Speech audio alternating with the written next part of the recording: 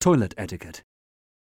A Muslim is recommended to enter the toilet with the left foot first, after saying Bismillah, Allahumma a'udhu bika min al-khubthi wal-khabaith.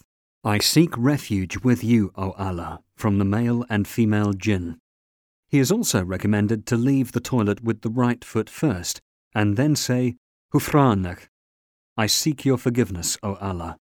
He must cover his private parts while answering the call of nature. He must not answer the call of nature in a place where he may be seen or where he may offend people. Doing so is strictly forbidden.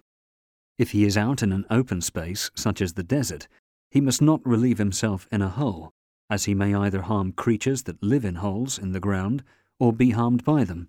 Doing so is strictly forbidden.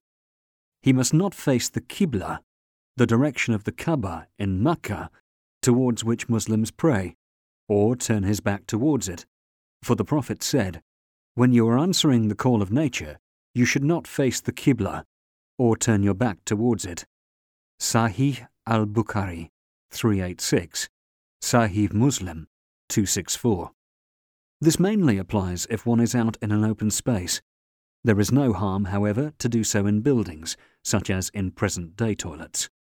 He must try to be careful not to have any impurities splashed onto his body or clothes. If this happens accidentally, then one must wash the impurity off the affected place thoroughly. Once he has relieved himself, he must either clean his private parts thoroughly with water, this act is called istinja in Arabic, or clean them 3 times or more with anything that would serve the purpose, such as toilet tissue or stones. This act is called istijmar in Arabic. It is recommended to use the left hand for cleaning the private parts.